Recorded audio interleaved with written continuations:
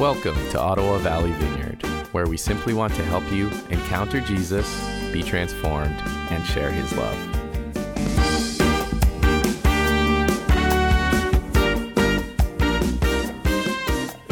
Yeah, so here we are. We are in number 3 of our Advent series called Hark the Herald Angels Sing. Really just looking at some of these amazing hymns that we've looked at and heard in the malls for years and years and years. Well, this one was written in the 1700s. But to just look at them and look a little bit deeper, we can be in a place where this music, these songs, this stuff that we experience at Christmas just becomes so familiar and just becomes something that feels comforting and joyful and wonderful, which is really good. But when these songs were written, some of them were written with a significant agenda, with a significant message, with the idea that they were really presenting something that the writers of the songs thought were going to be transformative and going to make a difference. And so we wanted to sort of step back and look at this really familiar song that we've sung 1,000 times and just really begin to pull on it and pull some of the depth out of it. This one was written by Charles Wesley, who was born in the 1700s and lived and ministered then. We looked at his history a little bit a couple of weeks ago. He wrote over 8,000, almost 9,000 hymns. So talk about that in terms of a writer who is, got some time on his hands or something. Like, can you imagine writing 9,000 poems over the course of your life and then having them set to music for years? So this is just sort of a beautiful, beautiful one. It was written in 1739. We have copies, of course, of original hymnals and all of that. It's beautiful. It wasn't until the 1840s that it was actually set to music by somebody else. Actually, it would have been done with music in the original time. It would have been sung, but they would be singing it based on basically an old English folk tune. They would say, hey, let's sing Hark the Herald Angels Sing, turn to your hymnals here, and this week let's sing it in the tune of blah, blah, blah, which would be just some English folk song, and they would just sing it with that pattern that everybody was familiar with. And so this week we're on to this third verse, and we're going to just sort of dig into it. The main idea in it, though, is this is where he's introducing, theologically, the idea of new birth. A new beginning, a new life coming to us, and why we need that new life. And so we're just going to look at the hymn. We're going to sing it together now. We'll sing it at the end. But let's just, why don't we stand for a second? That gives you guys a little chance to stretch your legs. And we'll then engage with the meaning in just a moment. And I'm going to start this in a key that doesn't kill me when we reach the end.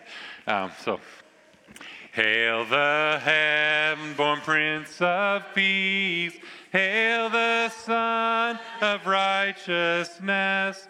Light and life to all he brings.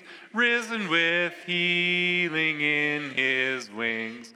Now he lays his glory by. Born that man no more may die.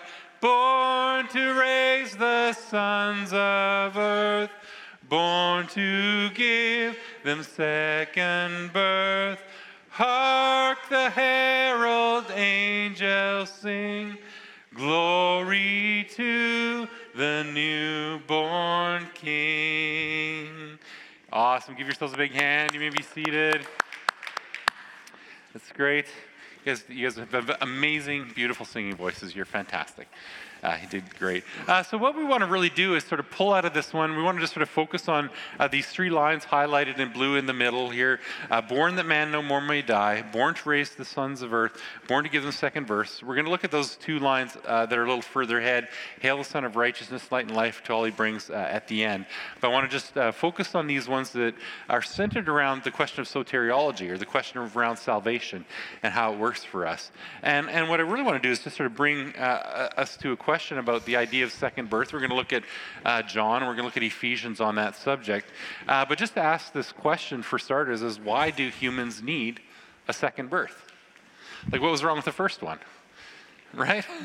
Why do humans need to be reborn? What is the big deal here? What was so bad about the first one? What is it that I need to be saved from? And to appreciate the beauty of this incredible new life that God's given us, right? We have to kind of engage with the understanding that we must be dead.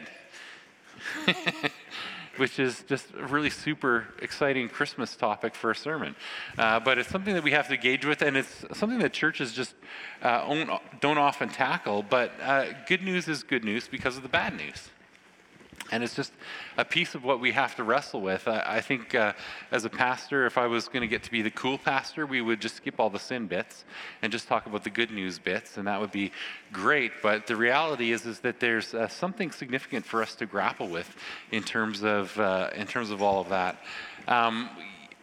I like being a good news person. How many of you just like being how many of you like giving the good news and not giving the bad news, right? We love giving the good news, not giving the bad news. And we like these really positive encounters that we have with people. One of the things that we often say is that we want to be people who are just bringing joy and bringing life wherever we are. So when I go into Walmart, how many of you just love lining up at Walmart? How many of you, just to ask a big question, how many of you love the new self-checkout deal at Walmart? I don't. I like to connect with the people. I like to be there and stand in line a little bit and be tempted by buying Lindt chocolates and gum and all those other things in the impulse control aisle and connecting with the person. And I feel like as Christians, one of the things that we could really do is when we're meeting with the cashier, when we're connecting with them, when they're trying to get us to sign on for the MasterCard again and again and again and again and again and again every time we're in there, that there's an opportunity to shine the light, like Brent and Krista were talking about earlier in the Advent thing, right? There's an opportunity to be bright and light and joyful and get to know people's names and to connect with them. And so now I know the names of some of the cashiers in the Walmart, and they change over a lot, but there are people there that you slowly begin to build rapport with and get to know. But the reality is that good news, face shining, smiling thing, I'm pretty sure none of those people in Walmart are going to just immediately fall on their knees and confess their need of Jesus in the checkout line, right? It's probably not going to happen. That's not a full approach to evangelism, and all it is just hanging out in the Walmart checkout line. The reality is that a lot of these people that we see, we meet in Walmart, we meet in our daily lives, we meet wherever we're going, have significant things going on in their lives, right? Have significant things going on in their lives. And if you get to the heart of someone that you're caring for, that you're getting to know, that you're doing business with, that is a student in the school, whatever it is, that person is going to have moments like what you see on your screen. Just like you have moments like what you're seeing on the screen. Moments of wrestling with sin, moments of wrestling with darkness, moments of wrestling with pain. And in some cases, for a person, that can be an oppression that's over them. It can be a pain that they're carrying because of something that's been done to them, or a sin that's been done to them, or a wound that's happened, or abuse that they've experienced. Or sometimes it can be the pain of sin that they've done, right? Or sin that we've done, right? We hurt people, we wound people all of the time, and so it's the challenge. And very often, the reality is that even below some of that is stuff that we've done to hurt God's heart that has actually been hurting us, like our addictions and all of that, right? So there's a real wrestling with sin that's evident. Ernest Becker says this. He says, the plight of the modern therapeutic individual is that he or she is dead in sin and has no language for it. The average person on the therapist's couch, or the average person who's going to a counselor, has no language for it. All of the analysis in the world doesn't allow the person to find out who they really are. When psychology tries to answer this question without theology, it becomes a fraud. At the heart of a lot of the therapeutic models, this guy wrote in 1974. So this was, sort of early days, post the 60s, really developing what it meant to almost building an industry of care, an industry of self-help that's grown from that period, as he was looking back in that time, in that space, and saying, hey, we are denying that death is somehow at work in us. We're denying that sin is at work in humanity. Sin is at work in America. And this is a person who has a Jewish background, not a Christian, but who is just sort of looking at this stream of thinking as psychology and saying, hey, there is something missing from this. That's not to say that there's not tremendous value in going to see a therapist or a caregiver when we're wrestling with various issues. We want to really make sure we validate that.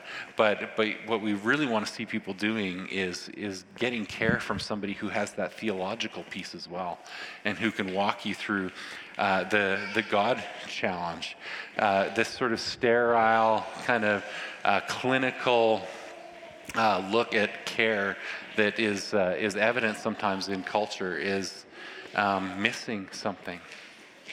It's missing something that's really important. It's missing something that's that is actually that transformative piece that's going to really anchor somebody, that's really going to bring deep healing to them.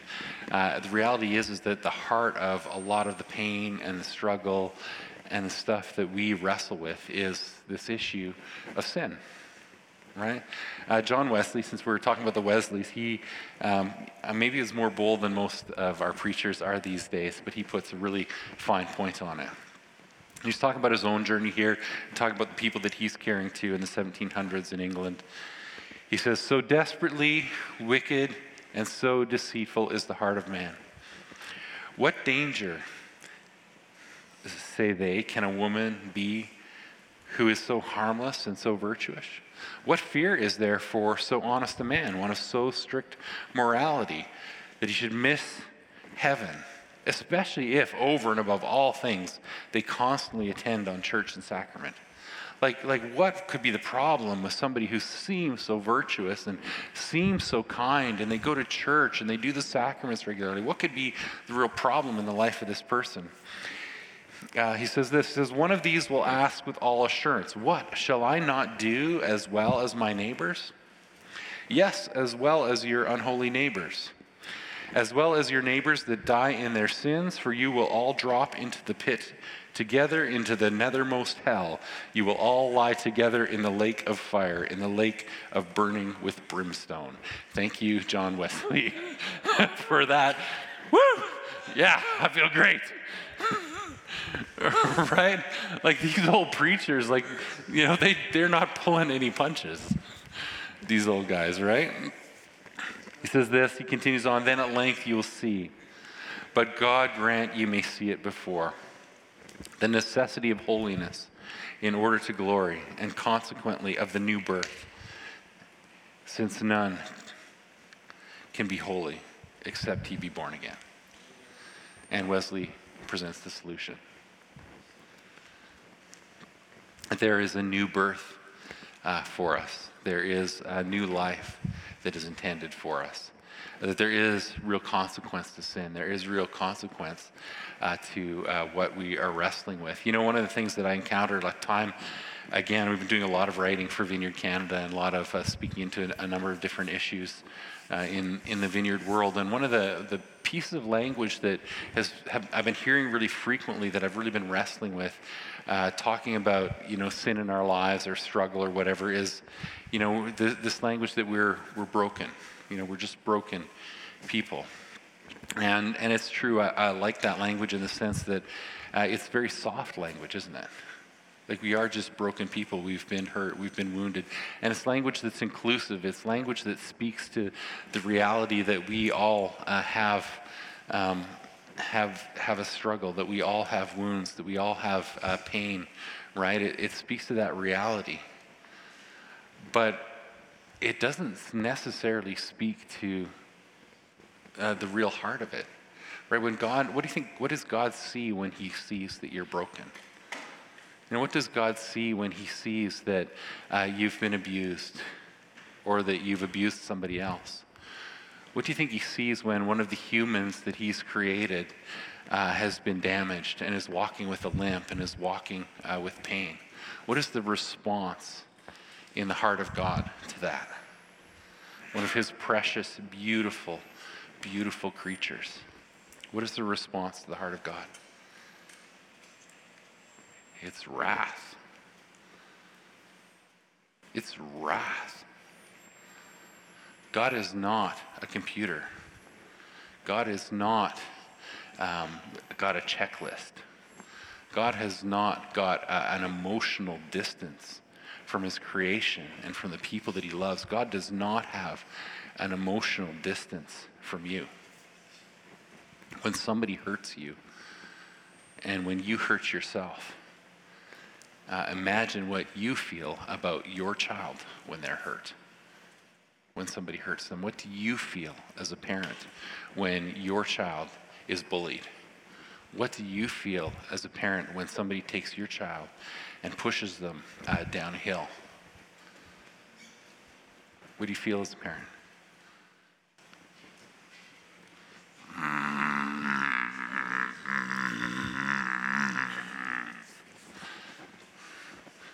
There's a wrath there. And that is something that God feels for you when you are broken, when you are wounded, when you are damaged, when you are hurt by others. Wrath is something that God feels against me when I hurt someone, when I damage his creatures, and when I wound them. So something needs to be done with that wrath. And of course, that's what Jesus came for. To bear that wrath, so that God would bear that wrath on himself and within himself so that we could be free, so that we could have new life. And we're going to look at that in Ephesians in just a second. But there's ways that we as Christians, and this is something that's an important message to be so important to be part of our message to our non-Christian friends, that there is something that we need to be saved from. But we as Christians, I think we need the gospel preached to us again and again and again, right? And we need to get saved again and again and again. Freedom Sessions is something that we're going to be talking about maybe over the next few weeks. It's an experiment that we're going to try as a church with just a small group of people who might want to be involved in a pilot, where we start looking at discipleship at a little bit deeper level, so that for us, salvation doesn't become, okay, I've put my hand up in a meeting, I'm showing up occasionally at a home church, I'm praying a little bit, I'm going to church, I've given my life to Jesus, but how do we work the yeast of the gospel and discipleship really deeply in us, so that we begin to not just know about new life and be aware about new life and experience it on a surface level, but we begin to really actually go deep and allow God to speak into our family of origin issues, and to speak into our addictions, and to speak into those things that are our sin patterns that really drive us, and begin to really find freedom in Christ. And we see this happening in some wonderful ways. There's some Bible studies that are going, and there's young adults. You guys are doing a beautiful job of digging into each other's hearts. But it's just, as a church, it's just something that we need to do at a new level, like to really begin to engage and to really begin to learn how to walk free. Ephesians describes the journey of a Christian like this, from a place of being dead in sin to a place of finding new life. Paul describes it like this to the church in Ephesus. He says, "As for you, you were dead in your transgressions and sins, in which you used to live when you followed the ways of this world and of the ruler of the kingdom of the air, the spirit who is now at work in those who are disobedient. All of us also lived among them at one time, gratifying the cravings of our flesh and following our desires and thoughts." He's describing, I like how he's using the word used to, right? There's a demarcation point. There's a change that's happened in our lives. But there was a time when you, and maybe to some degree still, follow the ways of the world. Right? When it's not the way of Jesus that you're following, when it's not how Jesus wanted us to behave that you're following, when it's not the laws of God that we're following, but we're following and we're looking to Google, and we're looking to MD.com, and we're looking to all of these different things to say, hey, where am I going to find some truth? Where am I going to find something I can grapple onto to follow, to lead my life, whatever it is that you're looking to. Maybe it's CNBC, who knows what it is that you're following. following, but there are ways in which we've followed the ways of the world, what Netflix teaches us, what Disney teaches us. There's a change that has to happen in the way we're following. So we have followed the ways of the world, and we followed the ruler of the kingdom of the air. So Paul puts a really fine point on that, right? There's a way in which before we gave our lives to Jesus, we weren't just following just even the ideas that we have in culture, society. We were actually following the enemy. We were following an enemy. We're following after him. We were paying attention to what he wanted in our lives, and whether we could express it or not, or we knew it or not. It says his spirit is at work in those who are disobedient. So there's a way in which, as we're disobedient to God, as we're not following him, as we're not being people who are going in the way of Jesus, his spirit, the spirit of an enemy, is at work in us. And so we just lived gratifying the cravings of our flesh and following its desires and its thoughts. And that's kind of what we're taught, right, in our culture. That, man, you should really find out what it is that you're all about. You should really find out what it is that you really like and who you really are, and look inside yourself to just be who you ought to be. Whatever you really desire, you should find a way to walk that out. Well, I desire a lot of bacon. Does anybody else desire a lot of bacon? Right? How many of you desire cupcakes and cookies? I desire, my heart just, let me tell you, my heart desires cookies. Especially this time of year. My heart desires Nanaimo bars. Come on, Nanaimo bars. My heart did not desire that I get like artificial sweetener and make my Nanaimo bars. My heart desired that I get icing sugar and make my Nanaimo bars. But I can't follow the desires of my heart. And for most of us, it's not about Nanaimo bars. It's about a lot of other things that we want to chase after that are a lot worse than Nanaimo bars. I'm blessed with a very popular and well-accepted addiction. But some of us aren't blessed with such happy addictions. Right? There's struggles that we need to wrestle with. Our desires and thoughts, we see it in James, when we by our own desires are drawn away and enticed, right? Sin is not something we can decouple ourselves from and say, hey, that's just something that I was made with, that's just something that's inside me, and I've just got to roll with it, right?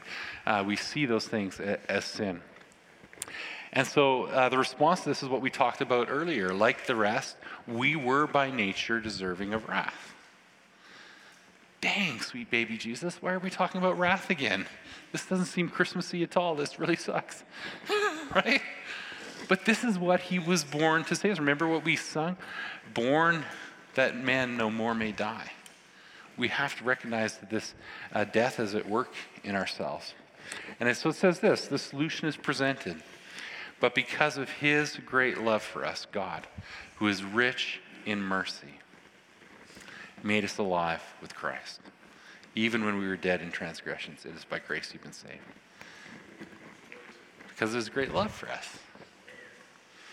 Right? There's something new that's happening. There's life that he wants to pour out for us. There's an experience of rebirth and regeneration that we're meant to have. And this is the story of John and Charles Wesley. These were people, like we talked about last week, who had been ministers for a long time. They'd been studying since they were children. They were ordained in the church.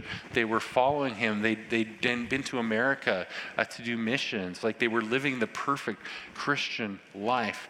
And then, after that, they experienced new birth by their own description of what new birth really was for them. That something happened in their hearts beyond even being strangely warmed, where they experienced an encounter that absolutely transformed and changed them, so that the struggle, the wrestle, the dealing with sin all of a sudden became something that was totally different, because the Spirit of Jesus began to live and dwell inside of them and began to move them and move in their lives in power. Something supernatural and dramatic happened when Jesus came into their lives that we can't make happen, that we can't decide will happen, that we can cry out for, but we need it to happen. for the Holy Spirit to come in power. And that's just, in ministry, we just know so many stories about this. This is just a picture of random dorm room that I pulled off the web. But I remember the story of one of the guys on my dorm floor just coming. He was like the perfect Bible school student. Like he was that guy. Like he was this awesome guy. He was clear that he had a calling. It was clear that he was praying. It was clear that he had, to all of us looking at him, that he had a life that was just absolutely stellar and absolutely reaching for the top in terms of becoming a kingdom person. And I remember him coming into my dorm room. My roommate was out, and he came and he sat down in my roommate's chair and he said, "You know what? I've got to tell you something." And he began to pour out like tales of wickedness that you just absolutely wouldn't believe, about a life that was absolutely unknown to us, but dark and full of sin and full of conflict and full of pain and full of depravity. And he laid that out in the room with me. And we prayed a simple prayer. We said, "Jesus, will you just come and forgive? Jesus, you see all of this. Will you take it? Will you begin to transform my friend's life?" And we prayed. I don't know, we must have prayed for almost 2 hours, and weeping and crying and repentance and prayer. And then a few years later, he described that as a pivot point for him. Like that was a moment for him, that moment of repentance, where Jesus entered into his life. And even though we thought his trajectory was towards ministry and glory and mission, he knew that before that point, his life was on a trajectory into darkness. And he describes that as a pivot point. Now, he never developed a life of the glorious ministry that we wanted to see. But he began to track and follow Jesus and begin to build something beautiful. And there are still as many years left for him as there are for me. For him to do beautiful, beautiful, amazing things. There's a moment of pivot that's required where you have to allow the Lord to set your direction. I'm not a basketball guy. I played basketball in school when I was younger, but there's a way in which this guy that I'd prayed for was a basketball guy, and he described that moment of pivot for him as like all my weight was on this one foot, and I was completely ready to play the game. But what I didn't know is that I was completely playing for the enemy's team, even though I had God's jersey on. And he pivoted. And his life was changed. And for some of us, there might be a pivot point that's required this morning. And some of your friends, there might be a pivot point. But we have to talk about the sin from which we're pivoting, or the darkness from which we're pivoting, or the grief from which we're pivoting, or the doubt from which we're pivoting, to understand what we're pivoting to. C.S. Lewis describes these two trajectories like this. He says, "It is a serious thing to live in a society of possible gods and goddesses." Now, that's language that he uses as an old English scholar, but what he's really doing is talking about we as people are eternal people, that we are going to live a life eternally following God in glory and resurrection, or we are going to live a life becoming darker and darker and more twisted. So he says this: "It is a serious thing to live in a society of possible gods and goddesses, to remember that the dullest, most uninteresting person you can talk to may one day be a creature which, if you saw it now, you would be strongly tempted to worship, or else a horror and corruption such as you now meet, if at all, only in a nightmare." So every person that you meet is an eternal person. Every person that you meet is a person that is going to last forever. And the scriptures talk about how we are going to be glorified, how we are going to be given resurrection bodies. And one day you might look like something that I would be tempted right now to worship.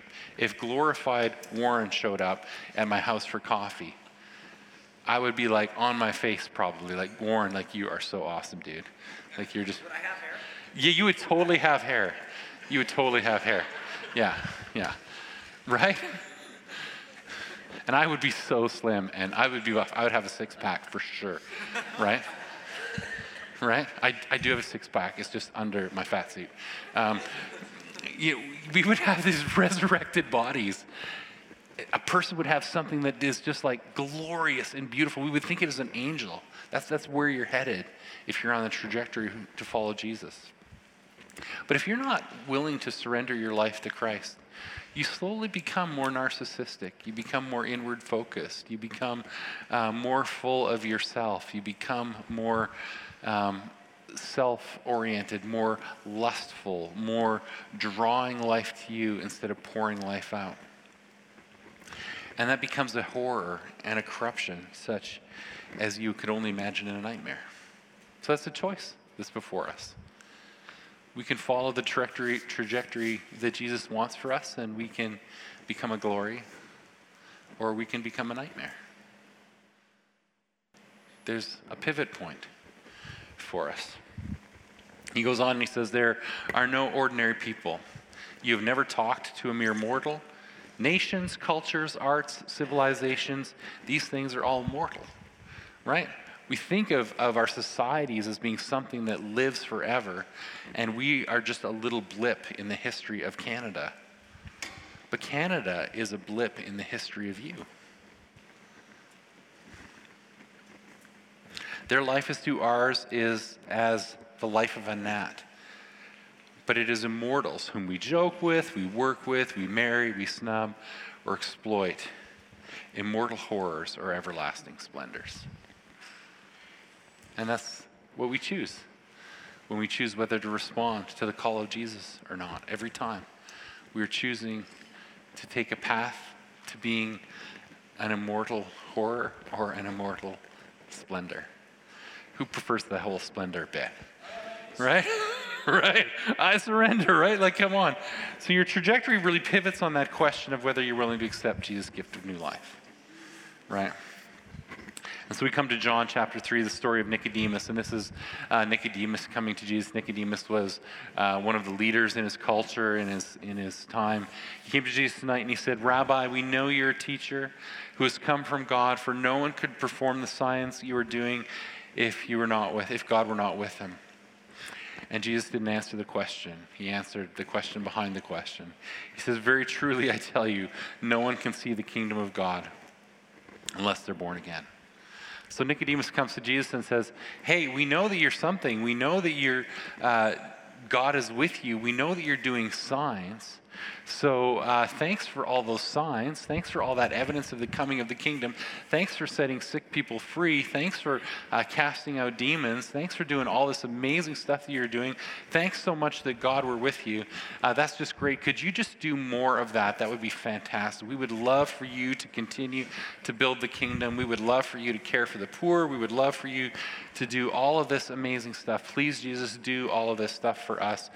Please kick out the Romans while you're at it. And let us just have a lovely, lovely time here in our nice, safe nation of Israel, and let us prosper like it was the time of Solomon and David, because that would be grand for us. Because he knows that's where Nicodemus is coming from as one of the leaders of his culture. And so Jesus answers a completely different question. He says, very truly, I tell you, no one can see that kingdom unless they're born again. And so we can be people who are even after the good stuff. We can be after the good life. We can be following the teachings of Jesus. We can be following or trying to follow the ways that Jesus wants us to live. We can try to be moral people. We can try to be people of social justice. We can try to be people who are saving the environment. We can try to be people who are doing all of these good things that we think God wants us to do. But none of that means anything unless we surrender and allow him to cause us to be born again. We have to deal with our sin problem. Ultimately, all of our efforts won't mean anything unless we deal with our sin problem, and that's what Jesus is saying here. And he continues on, jumping to verse 16, and he gives us this beautiful verse that we love so much. For God so loved the world that he gave his one and only Son, that whosoever believes in him shall not perish, but have eternal life. Hallelujah, who's going to win the football game? Right? Right? Like, that's a good verse. We like that verse. That's such a loving verse, such an amazing verse. He absolutely loves us. He absolutely died for us. Like, we can camp out, we can live our lives in that love of Jesus. But whoever believes in him, what does that mean? Well, he goes on to explain it to the not as nice verses. Dang it, sweet baby Jesus. For God did not send his Son into the world to condemn the world, but to save the world through him. Okay, that's okay. He's not coming to condemn. He's not coming to judge. He's coming to offer salvation. How does that salvation work? Whoever believes in him is not condemned, but whoever does not believe stands condemned already, because they have not believed in the name of God's one and only Son. Dang it. I wish I could be cool, pastor, and not read these verses. I'm not a cool pastor. Right? What we believe about Jesus is really important. What we believe about him is that pivot point. He isn't just a great moral teacher. He isn't just a wise leader. He came to deal with your sin problem. He came to deal with the wickedness, the deceitfulness of my heart. He came to set me free from the law of sin and death. I was dead to sin. Hallelujah, glory, praise the Lord. I was dead to sin. I was dead. Absolutely impossible for me to move. Absolutely impossible for me to break through an addiction. Absolutely impossible for me to do the things I needed to do to achieve righteousness. But in believing that Jesus came for me to cause new life, to cause me to be reborn, to cause me to have his power living and dwelling inside of me, that's what makes it work. Yes. So, it's a simple question. Will we pivot? In the various areas of your life where you're struggling, in the various areas of your life where you're bound, in the various areas of your life where you're on a trajectory towards destruction, will you pivot towards him? And pivoting towards him doesn't mean just repentance and trying to do the stuff on your own.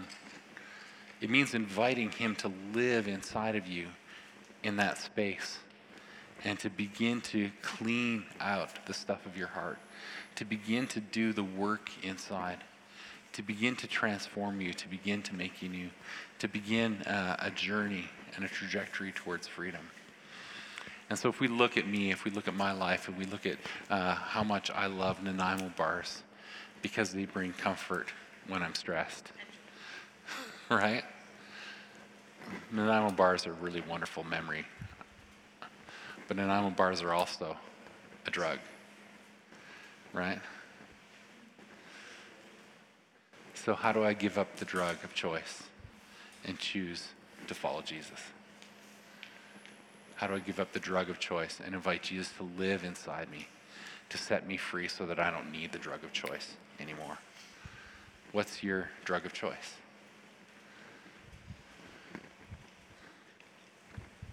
What's your comfort of choice?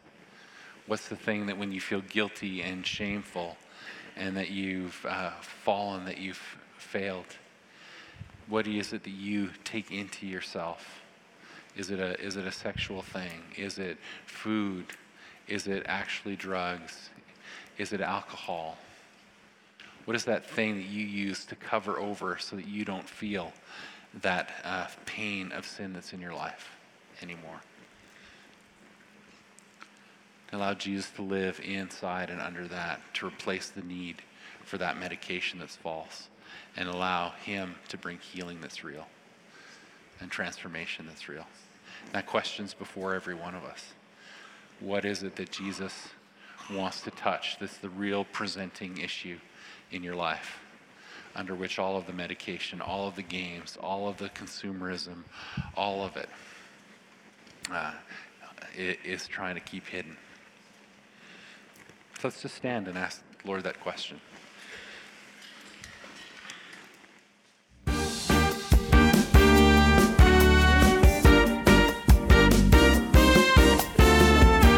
Thanks for joining us.